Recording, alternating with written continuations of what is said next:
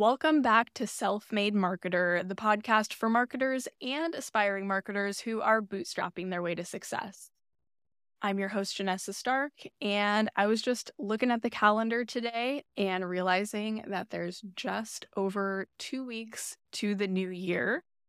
Holy smokes. I'm not super sentimental about the new year and really much at all, but to me, things like the new year, birthdays, holidays, anniversaries, these things to me are like reminders to make sure I have my shit together, make sure I'm living life the way that I want to live it. It's just kind of like these like milestones that you hit and you remember, oh, time is passing.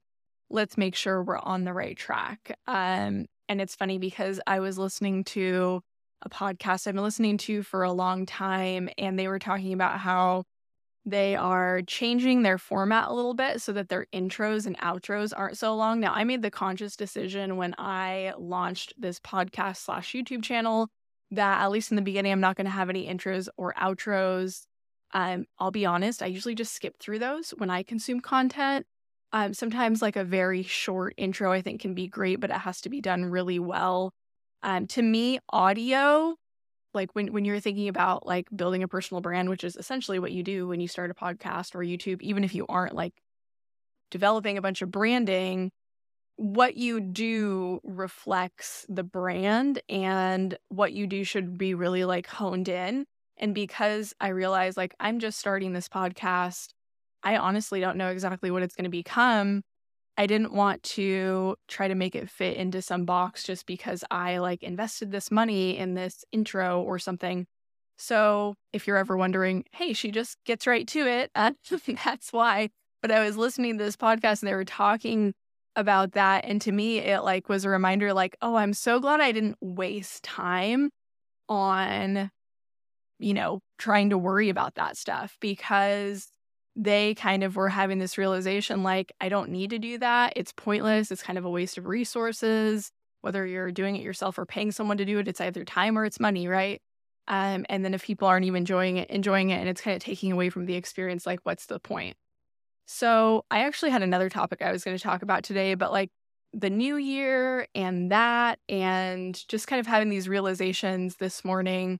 I'm like recording this the day before this episode airs. I was like, you know what? I'm going to switch up today's topic a little bit because I realized, especially if you are wanting to start a business or make your business profitable or more profitable in the new year, there are things that you need to avoid and you should know them ahead of time because these are things that I have started to get pulled into a little bit. I've seen people definitely get pulled into them really hardcore, and it stops them from making money. It sometimes even stops them from launching their business altogether.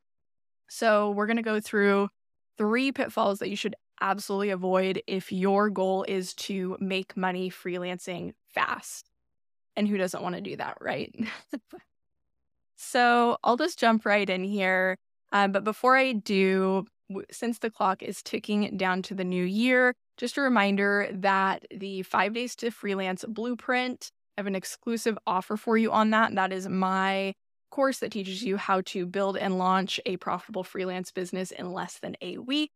And you can get $20 off of that through December 31st. So you can grab that and be ready to go in the new year. And you can find the link for that down in the description or the show notes, depending on where you're watching or listening to this.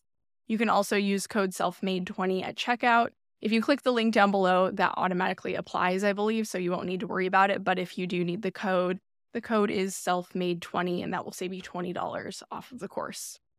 Okay, so let's get into these 3 pitfalls. Number 1 is creating custom proposals for every client. And this is such a time suck, you guys. I did do this a little bit in the beginning. And I remember sometimes spending like 2, 3, maybe even 4 hours on a proposal. So if you're not like familiar with this kind of process of working with clients, you usually have like a discovery call and then you create a proposal for them. That's kind of the, I guess I would say, traditional way to do it. And what I found is like I would have this discovery call and it seemed like they knew what they wanted, and then I would create a proposal and I would send it over and then they'd want all these changes. So then I'm like spending as much time getting the proposal right as I would be spending doing the work. And then sometimes my intuition would be telling me like, they said they wanted this, but I have a feeling, or I know just strategically from my experience, that this is actually what they need because this is their goal. And so I found that whole process of discovery call, create a proposal, number one, it was the time suck. Number two, it made me second guess myself, which then just made me not give the client a good experience. And then it makes me not look like an expert. So then I didn't even get some of these clients anyway when I knew that I could help them. If I was creating them a custom proposal, it just turned into this like black hole that wasn't helpful for me. It wasn't helpful for them. It was mutually unbeneficial. So what I started doing instead is I pre-created some services. I basically created a menu, and then I would present that on my discovery calls. And then after the call, I could use that as like my one proposal. It's like, I don't have to create a new proposal for every client. I have this one like pre-created menu, which makes so much more sense when you think about it. If someone gets on a discovery call with you, they don't want to have to do the work for you of being like, this is what I need, and putting together this service. You are the expert. You should be the one putting that together.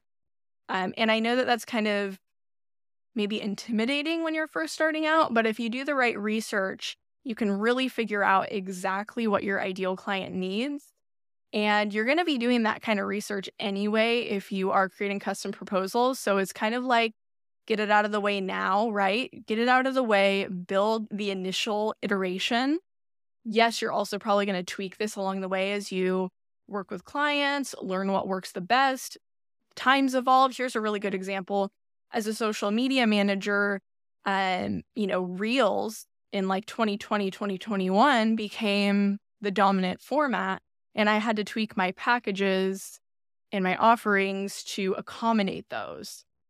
And I had to do it in a way where when I'm pitching to clients, it's like clear to them exactly the offer that I'm going to provide. And if I was creating custom proposals for every client, and this is fairly standardized, I should add, like what every client needs, there is like a formula to it. So if I were going in and doing a discovery call, which basically is going to turn into a job interview if you're not doing a presentation, then creating a custom proposal, it's like there's like 2 hours of my life that I'm never going to get back. And I may not even end up working with this client. So I really stress the importance of pre-creating your services, not creating the custom proposals, doing that work up front, and then tweaking as you go. Because let me tell you, it's so much easier to tweak as you go. You just need to do the research and get that starting point. This is something that I guide you through in the 5 Days to Freelance Blueprint. I walk you through that kind of research and development phase of creating your freelance package menu, your services menu, and putting that into your pitch deck. I even give you my pitch deck template. Okay, pitfall number 2 is worrying about a logo and branding. And before a bunch of designers come after me, I'll say you are the exception. Yes, every rule, every pitfall has an exception. So obviously, if you are a designer, if you are working with, or if you are creating, designing brands, designing logos, doing branding, obviously you should do that for yourself, but don't let it trip you up. Like, do it as efficiently as possible. For everyone else, I'll just say it's a waste of time. Unless that, like I said, like your logo, your branding directly speaks to the services that you will be providing for your clients, there's absolutely no reason to invest in this. In fact, I would argue that it's going to be detrimental, because if you, kind of like how I was talking about, like if I created this intro or something for my podcast and I was like really trying to fit into a box, I kept things broad in the beginning for a reason. Then if you decide to pivot your business or something, it's just going to be very cumbersome.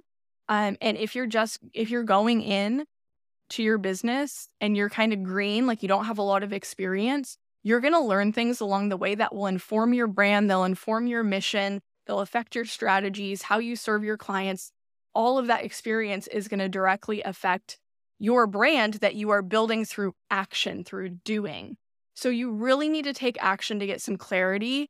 And if you are going in and you are like trying to do your logo, your branding, any branding expert will tell you they're going to ask you a lot of questions about your ideal client, about your mission, your values, all these things that you don't know yet. You simply cannot know yet without experience. So if you are working with someone and they're promising you the star and the moons, the moon and the stars for when they design your brand, like, oh my gosh, this is just going to transform your business, they're lying to you because you don't have the information to give them that's going to allow them to do their job properly.